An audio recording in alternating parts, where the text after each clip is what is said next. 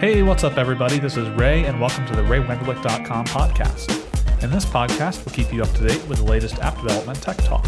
Now, here are your hosts, Drew and Jay. Thanks, Ray. Welcome to Season 8, Episode 3. This episode was recorded on June 30th, 2018. I'm your host, Jay Strawn, with my co-host, Drew Freeman. Thank you much, Jay. Yes, welcome indeed. And for this episode, Jay is finally being put on the hot seat because for today we have from Swift Design Patterns by Tutorial, Jay, and I think the longtime technical editor and author for RayWenderlich.com, Joshua Green. Josh, welcome to the show. Hey guys, thanks for having me on. It is great. This is a topic that I think I both love and loathe. I think everybody has that sort of love-hate relationship with design patterns, and for me it goes back personally to an interview I had when I was young in my career, and somebody asked me about Gang of Four, the book, the Bible, if you'll forgive me, on design patterns. And I didn't know what it was. Little did I also know that by not knowing what the book was, that was the end of that interview. Wow. I've never heard of that. It was. The second I did not know what Gang of Four was, I could see the lights in his eyes turn out. And obviously, for those of you who are newer programmers who do not know what Gang of Four is, yes, we will have that in the show notes. You need to just devour that book. And then, like any good programmer, realize that most of what you read in that book, you may not use the way you read it in the book. Let's back things up for people who are new at this. How do you explain what a design pattern is? Design patterns were introduced by the Gang of Four book. Now, the title for that is a bit lengthy, actually. It's actually Design Patterns, Elements of Reusable Object-Oriented Software. Now, this book is a bit heavy, but essentially, it describes design patterns as reusable solutions to common development problems. So instead of reinventing the wheel, you can use something like a delegate pattern or model view controller or any of number of patterns that are existing solutions to common problems you're likely to encounter in development. So we've got some great names here for some of these design patterns. Can you give me sort of a non-technical view of what a design pattern would be? Definitely. Imagine you own a gardening company. Okay. Now, you've got the largest job ever. Hundreds of flowers and trees. Okay. Your standard process is usually for employees to carry each plant to the right location and place them individually. However, you're a bit concerned it's going to take forever. It sounds like that. I mean, it definitely sounds like that's scaling issues there. Like it worked when there were just a few things. Now you've got like hundreds and thousands, and you got to find, I guess, a more optimal way to do it. Exactly. And initially when you're starting out, it may not matter which route you chose. In this case, with the gardener, you could carry these in place, and if there's only a few flowers, it doesn't really matter. But whenever you start to scale, you have to look around and figure out what the best thing to do. As a gardener, you might ask others and find out, well, they use wheelbarrows and carts. So you tell your employees, load everything up onto a wheelbarrow, if it's a tree, or a cart if it's a flower, and move those into place. And essentially, that's everything to do with design patterns. Okay, so effectively, just breaking it down here, it sounds like you can find any way to solve a problem. I mean, and that's the art of programming. The art of programming is, I got a problem, I got to fix it. But as you begin to scale, or as your situation begins to change, there are other tried and true methods that people have developed to say, this will make things easier. This is a cleaner way to do it so that you're not killing yourself every time you want to do it. And I guess eventually you get experience from these things so that oh, come on, I'm doing this kind of a job. I know that this will do that job so much more easily. Am I getting the non-technical way of describing this? Exactly. So scaling could be an issue, or it could be that maybe you don't know the solution, so you look around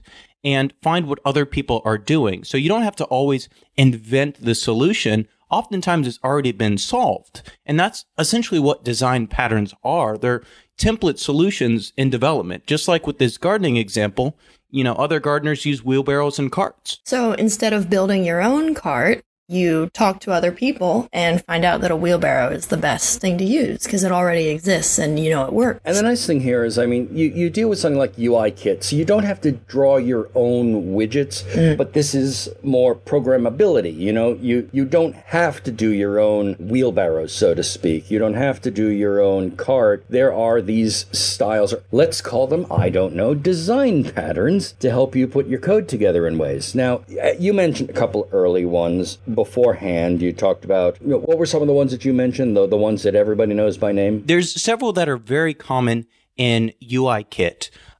Delegation pattern is all over the place. Apple actually chose to model all of their systems basically after model view controller. So those are the ones that you're just going to see all over the place and are, very tried and true. And nearly every single project, you'll definitely use them. Yeah, model view controller. When you say UIKit, you have to remember the UIKit is the iOS version that came out of AppKit, which was the Mac version, which actually came from NSKit, which was next before when Objective-C came in. And when Objective-C came in, I remember them saying it's time to learn model view controller, and to know that is basically one of the classic box design patterns. Yeah, and I do want to point out too, in the book, The Design Patterns by Turows, we actually do call MVC a design pattern. Some people actually might say it's actually an architectural pattern, in that it's basically the difference is how big is it? Is it something that's spanning just a few classes or the entire system? So the neat thing about design patterns is they do have this flexibility where if you need to structure your systems, we actually have structural patterns. If you need to interact between different objects, you have behavioral patterns. And then the last big category, if you will, is the creational patterns that help create stuff for us. So for most situations you actually get into, there is a type of pattern that will help you out. Okay, just give me a quick summary again, because I remember with this, the patterns are broken into specific ones. Just give me the list of them without their descriptions. You've got the structural patterns. Structural. You've got behavioral patterns. Behavioral. And creational patterns. Creational. So is it pretty much just those three, or are there a couple that don't fall into any of those, or are there a few others that have their own little mini groups? The Gang of Four, they described these three as the main types of patterns. As development has gone on, we have extended this a bit to another category that's maybe a bit larger than what you'd call a design pattern, called architectural patterns. Yeah, you'd mentioned. And this may be that it encompasses all of them. Or even sometimes I've seen other developers group in like threading type patterns. One of the patterns that I think comes up a lot, I often like to refer to the Emacs VI wars, and those are the two Unix editors, and people seem to always take a side. The taking side things that I hear most is singletons. I hear people say, this is an important design pattern. I hear people say, this is a design pattern you should avoid. This is a design pattern that is evil and overused. So first of all, let me put it on you to explain what a singleton is, and then we can talk about, is it good, bad, evil, or is it just like everything else, a tool that needs to be treated appropriately? A singleton is a class that actually restricts only one instance can ever be created. So that's the purest definition of it. There's some other spin-offs, though, like Singleton Plus, which says, well, there's one default instance, but you're allowed to create more. So both of those are fairly common. Honestly, I'd not heard of Singleton Plus. I shows you how long I've been looking into books. So, okay, so the singleton you can only make one of. Yes, so a singleton is one you can only make one of. And then the singleton plus would be like a default instance. So if you think of like NS user defaults, you've got the standard defaults, but if you really want to, for that special niche case, you can create additional ones. Most of the time, you're going to use the default, but if you need to, go ahead and spin your own. Can you give me a quick example off the top of your head that is just a simple standard singleton in AppKit? Well, the application itself is actually a singleton. So that's actually a pretty good use of it. Okay. You went right to the bottom there. That was perfect. Yeah. You're basically instantiating the application, and you're not really ever instantiating a secondary application. You just have the main one that you talk to. Exactly. iOS actually doesn't allow you to even instantiate a second UI application. And if you think about it, that makes a lot of sense, actually. Mm-hmm. Like, in what conditions would you have multiple applications running? In the context of iOS, you're only allowed to interact with just the one application that your code is running under. So iOS restricts it to that. I'd say that that's probably a good use of a singleton. Do you feel that people overuse it? Is that something that is overused? Is it something that should only be used sparingly? Or is it something that really, it has its uses anywhere? When I think about singletons, it seems like a good idea to have one maybe default value or only have one version of a class running, because if you don't have to load it over and over again, then I don't see why you would want to have your processor loading something over and over again unless it was necessary. So, I mean, my stance on singletons would be great. Use them. What do you think about that? So, to an extent, I agree. To an extent, I think that kind of leads to abuse at times. Mm. So, the problem is where everything gets stuck into a singleton, so that this singleton grows to like thousands of lines long, and then things just become a mess. Oh. In other cases, I've also seen it where developers will directly depend on a singleton and then just access it just anywhere in the code base, like in the middle of a method, for example. So that makes it very hard to test. Mm. So I'd say I'm not in the camp of singletons are evil, but I do think that they are overused. Normally, if I'm going to have a singleton, I'll either make it a singleton plus, just in case that other instances need to be created for whatever niche cases, or put like protocols around it, so that instead of depending directly on the singleton, you can actually depend on the protocol, and then for testing reasons or future compatibility, you can have other implementations, either mocks or something else if it changes. So you have the singleton that implements a protocol, but you use the protocol directly.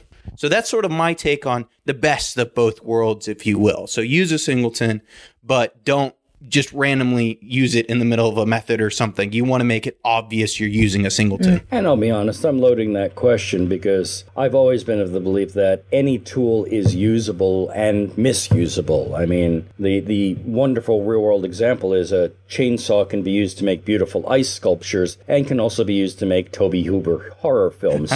I'll explain the reference for you later, Jay. Thanks. It's always fun having lots of references for Jay to go home and look up. We'll put them in the show notes. Oh, thank you.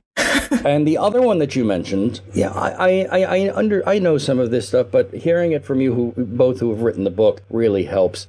You had talked about delegation, and yes, delegation is very prominent in iOS, in Swift and Objective-C. Talk about it from the point of view of design patterns. Can you explain delegation from that view? I'd say delegation came about when we had probably several different things happening, right? In some instances, people are saying, well, we need a means to create a generic component and reuse this wherever we need it. So a table view, for example, actually has a delegate and a data source.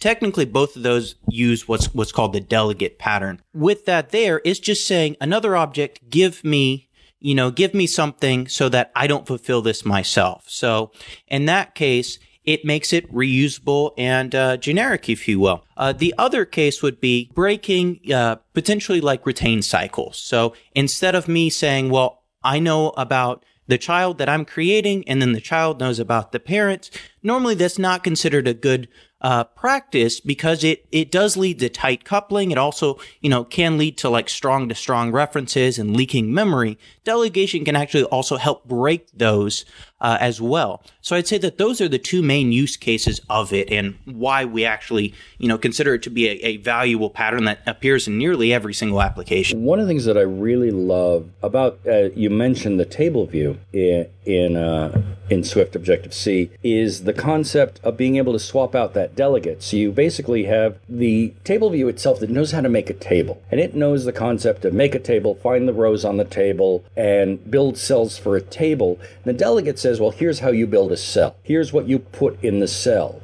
And that ability to basically say, well, I'm going to swap the delegate on the fly, you are rewriting how your table works. And all you're doing is just changing which secondary class is the workhorse. And I think that's in itself incredibly powerful to be able to say, okay, you know what you're doing, and I don't need to build another one. I can just have you basically have two personalities, because we like schizophrenic code.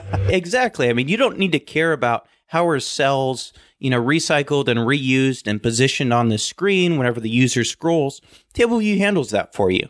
The delegate and the data source provide, well, here's what I'm actually displaying. So it is really powerful. It's definitely one of the most common used patterns. And the data source is wonderful as well on the table view. The simplest one is if you have, say, your standard merchant app selling products, and you have your products that are for sale, you have your products for rent, they're all products. And you can basically say, well, okay, one data source is the table of items for sale, one data source is the objects for rent, and then you just simply click a button, and that, maybe a tab over the table saying, I want to see this one or that one, and you flip out the data source, and all of a sudden, you've just changed all the data in your table with a tab. It's very simple. Definitely. And I do want to point out that the data source is cool because it definitely changes the visuals, but you can actually combine this with another pattern as well called the strategy pattern. So back with the whole, rentals, properties, and so forth. If something else should be shown, or, instead of a buy screen, it should be a lease screen, you can actually change that out with, okay, here's a different delegate, and those delegates can be implementation of, a strategy for, do this whenever this is clicked in the case of a purchase, do this in case of, a rental. So these design patterns, not only are they useful in and of themselves, they actually combine really well with one another a lot of the time. Yeah, that makes me think about, so I was giving a talk on design patterns on Wednesday, and I felt like after every example, someone would raise their hand and say, well, what if you change this slightly? Is it still an example of the design pattern? And the answer is yes. They're abstract for a reason. That's their strength. You can apply them and combine them, and it helps make your apps so much more readable and organized. Totally agree, Jay. I love the flexibility that design patterns offer, and it's not a concrete implementation. It's just something that is a starting point. Another nicety I see on Teams is if you are saying, well, I'm using the delegate pattern, or I'm using, whatever common pattern that everybody knows about, you don't have to explain it. You can just say, I'm using this, and somebody else immediately gets it. So not only do we have this awesome reuse, we also have this nice shared vocabulary that's created by, shared knowledge of design patterns. And I think that's one of the very important things with Gang of Four and in design patterns is they codified the vocabulary so that we all are taking these relatively abstract concepts, but at least giving them that one key phrase that says, here's how I'm thinking. And now you have a word that should give you an idea how I'm thinking so that we can both be on the same page, even though we're writing very different piles of code and we may be on different ends of that. Josh, it's good to hear it this way. I mean, I was very lucky. I got to attend RW DevCon this year, and at RW DevCon, there are always little surprises that pop up, and this book, or more properly, this poster card, was one of the fantastic surprises. We got an early look at this book, and it's just stunning, and it's very friendly, and it takes you through these in a senseful way using Swift code. Josh, this is great stuff, and I'm looking forward to diving in a bit deeper with Jay in the second half of the show. I do want to say, without Jay, it wouldn't have been possible. She really stepped up towards the middle of this book, and we were struggling to get some of the concepts taken care of. She really picked up with a lot of the slack, so definitely big kudos to her. Thanks. Yeah, it was a lot of work, but I learned so much. It's helped with every project that I do now. So now we've got a fairly good look at the concept of design patterns and a couple of the patterns. And in the second half of the show, Jay's going to be giving us a deeper look into some of the design patterns that she uses, some projects she's done, and we're going to talk more about solid and why it's really important to learn about those principles as well. We'll have more in the second half of the show.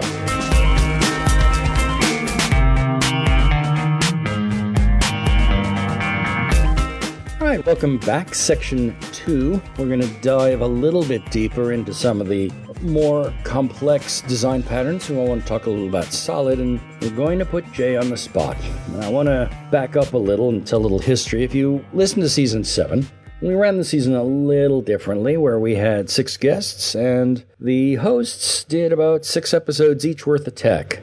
Well, we've got it easy this year because we've got so many guests coming in. You know, we'll do our days of tech, but definitely not as many. But we're doing our days of tech, or at least Jay is today. So we're going to put Jay on the spot. And I mean, you help write the book, so. Yep. Let's talk about some of the design patterns that you've worked with, and of course we've already cut you off on some of the really, really easy ones you could just sort of dismiss, like MVC and Delegate and all that. But let's talk about some of the meatier design patterns. Yeah, well, my favorite ones that I wrote about were definitely MVVM and flyweight, mostly because in the flyweight example, I got to make a dad joke generator, so that was pretty funny. But yeah, those are. I really like the factory pattern too. It's an organized way to make different kinds of objects. So let's talk about the factory pattern. Yeah. I've looked at it, and that's one of the ones I think I've shied away from once or twice just because my head didn't quite wrap around it. So let's walk through the factory pattern, what it's for, and the ways to think it through. Well, in our simple factory, an example that we use is that we have 3 different kinds of objects. Like, they're all the same object, but when they show on the screen, it's a different image based on a value stored in a property. So the factory it's creating different kinds of the same thing, and it's doing that. Basically, the idea of a factory is that instead of writing something that says, if the value is this, do this, if the value is that, do that, you've got a factory where you create the object and it just checks the case and it makes what you're asking for in a less convoluted way. So we're not creating subclasses. We basically have a property which flags the difference between the instances. In that example, yes. Let's say you just have a lot of objects, and if you don't know the values of those objects at the time when you're writing the app, you're going to need a factory to organize them into different things. Like, if you're making a network call, we can't make the objects until after that call is completed. So we can't hard code what they're going to look like, which is why you write a factory to create them for you. And one of the projects I was trying to put together was a complex crypto coin wallet, where it would look at an address, do the interpretation, and then create a sub object that would be the appropriate class for that style crypto coin wallet. So you might have a Bitcoin address or an Ether address. And for those of you who don't know cryptocurrencies, don't worry. I think it's slowly becoming passé again for a little while. Good. I want to buy a graphics card that isn't inflated with the price.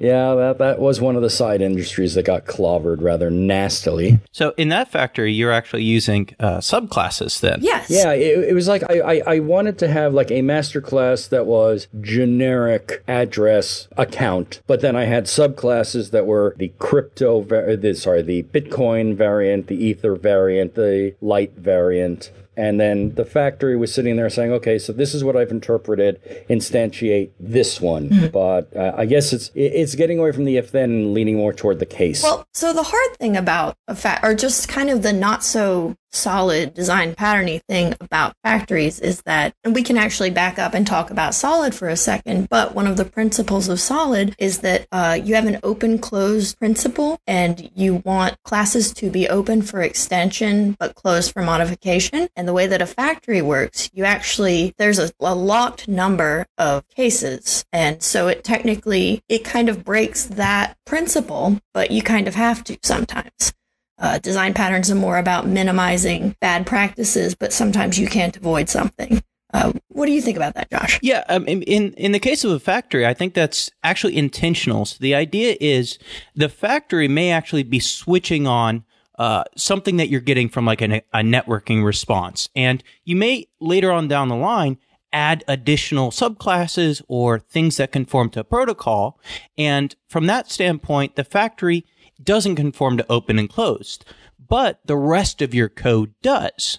So instead of having multiple violations throughout the code base, you only have it in one spot, which is the factory. So that's sort of the trade-off that we make, that we have to do this somewhere. We'd prefer to break it just one single time. Okay, so let's back it up and let's confront the solid elephant in the room. Talk to me about solid. First, tell me what solid is. First of all, solid is an acronym for 5 design principles, and those principles are S, single responsibility, O, open-close principle, L, Liskov substitution principle, I, interface segregation, and D is dependency inversion. So it seems to be almost not just a design pattern, but an entire mental way to approach programming that most effectively draws in design patterns for their typical usage. I'd say that design patterns are built from design principle. Okay. So it's almost like a way, like Legos, if you will. You can put together, I need these sorts of things, and if I follow solid patterns, even if I don't know the design pattern that's most appropriate, you may actually luck into one. Oh, okay. Yeah, you'd said the interface design at one point, and MVC just really naturally seems to be a growth out of keep the interface and the business logic separate. Absolutely. Single responsibility. I feel like so many design patterns are kind of trying to do one thing at a time, or limit your code, or split this up into different classes so that each class is only doing one thing, and then you're minimizing your view controller. Well, that's always been the idea of object-oriented programming, is that your class is supposed to be a specific type of object that does one thing. I mean, we go back to the abstract animal and the cat or the dog, or the abstract vehicle and a bicycle or a car, and we're trying not to pile everything into the final object, but we're trying to abstract up the way. So single responsibility really is the goal, that you know what this class does, you know what the class is for.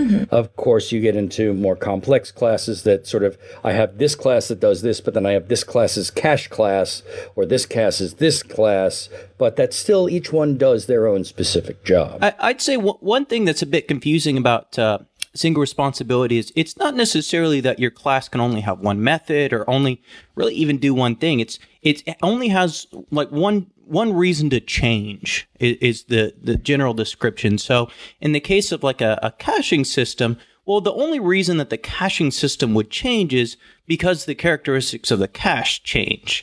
It wouldn't be because I'm like supporting a different networking protocol or something. So single responsibility is actually about why are we changing it. The other thing that you guys mentioned were open and close. Let's get a clearer view on what you mean by open and close. We were talking about this when we were talking about the factory pattern, but the open-close principle is that classes should be open for extension, but closed for modification. So you want to write something that's very abstract with the idea that you're not going to go in and change it, but you can make extensions later to add to it. Yeah, the idea is kind of, if you write code, there's a chance you may screw it up. Really? So if you don't write additional code, I write code all the time.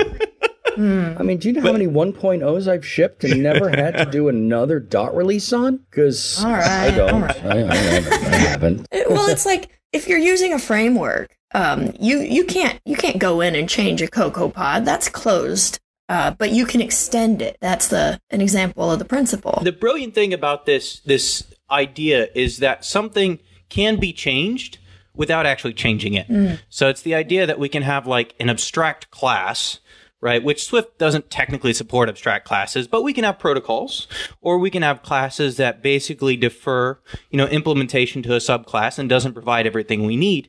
We never change, that protocol concept, or we never change that base class.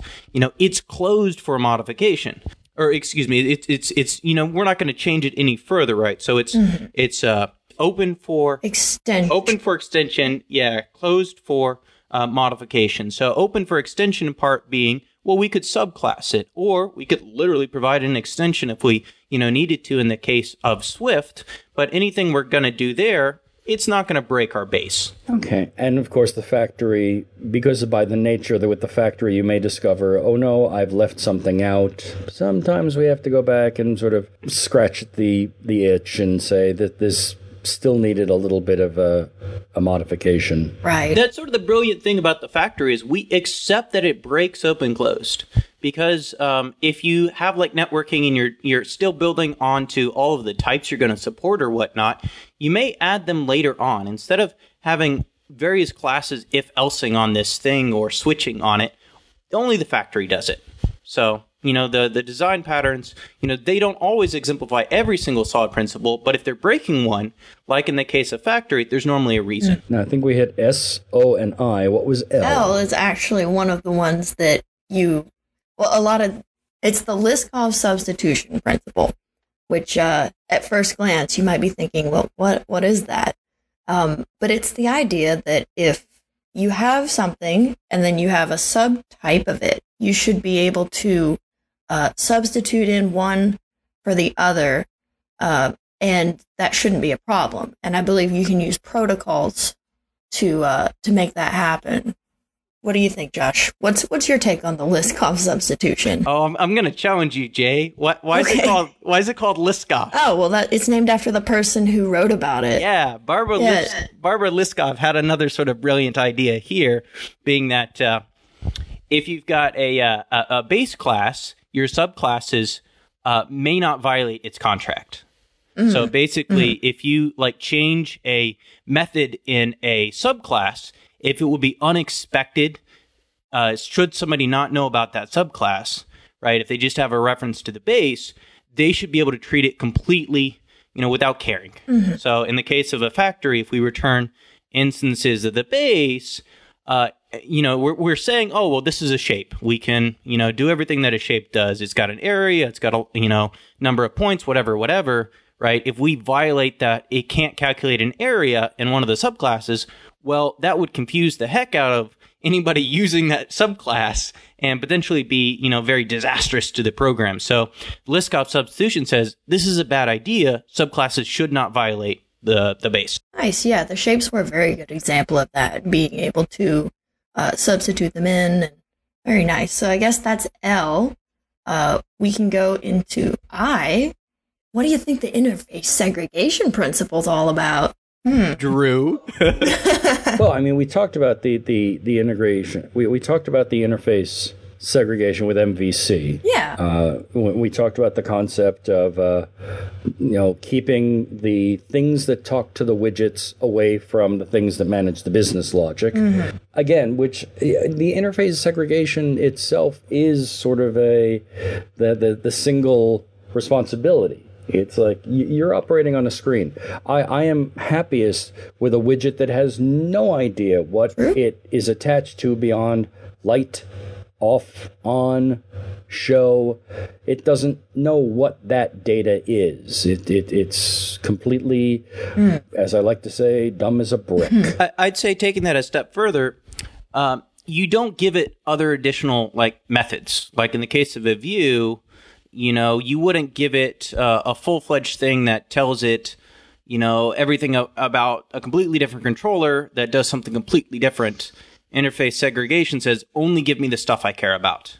Again, minimizing the chance of me screwing it up by giving me too much power and information at a time. Right. Yeah. It's like, when you have a view model, that's a very good example of interface segregation instead of just MVC. I've also been completely irresponsible or responsible for, attaching little helpers so that one control knows what another control is doing, when that really should be in the controller level rather than, or what one view is doing instead of another view.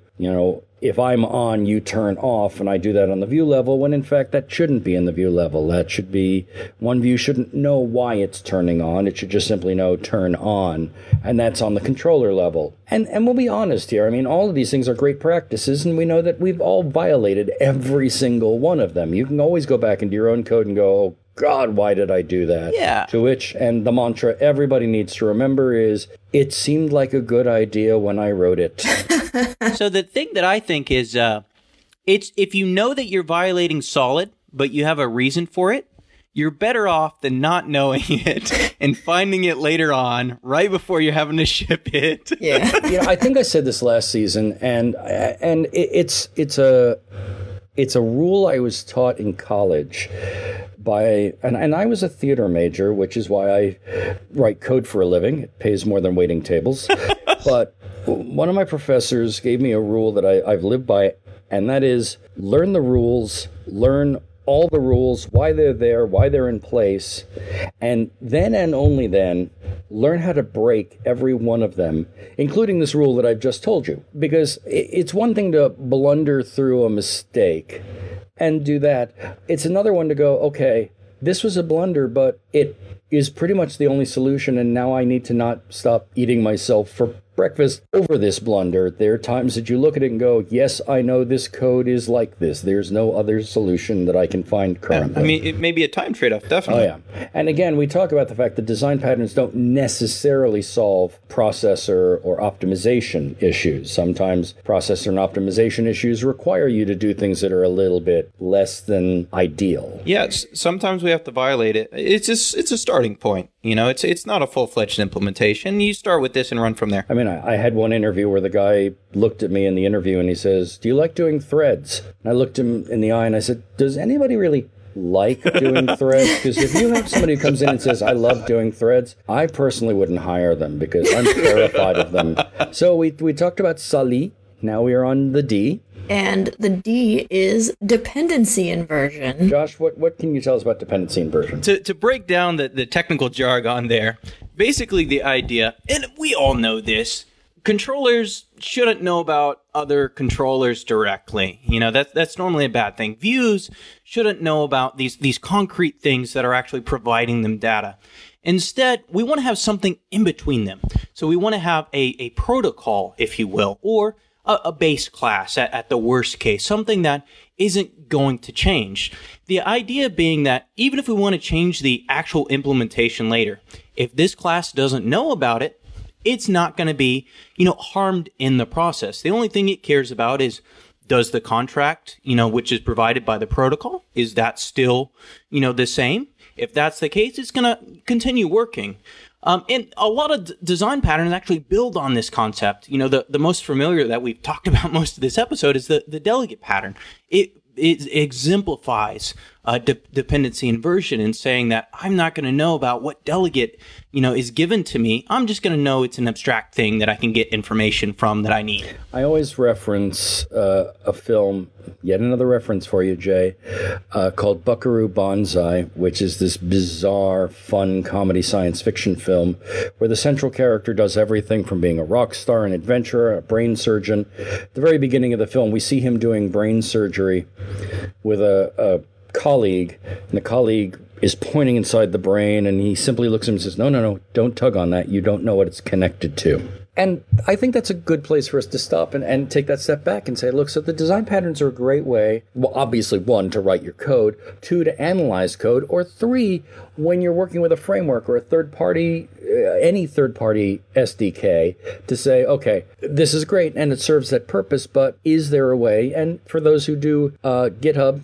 copyright Microsoft contributions, they can say, okay, this is the way we can clean this up in the next version. Josh, Jay, you have crossed the precipice now. You have done the full I am talking tech thing. I am privileged to have gotten my hands on the book early, and I have gone through my section on it. Sometimes it's hard to do the show going, I have to ask this question like I haven't already looked at this stuff yet, because in some ways, it really was for me like a candy shop going, I love this, and seeing examples in Swift, as that is my bread and butter, really helps. It's a good book. Design Patterns by Tutorial. Josh, thank you for coming on the show this week. Thank you guys for having me. Jay, your contributions were great to have, and it was good to hear what you have been laboring on for quite some time. Thanks. Yeah, I'm very proud of that book.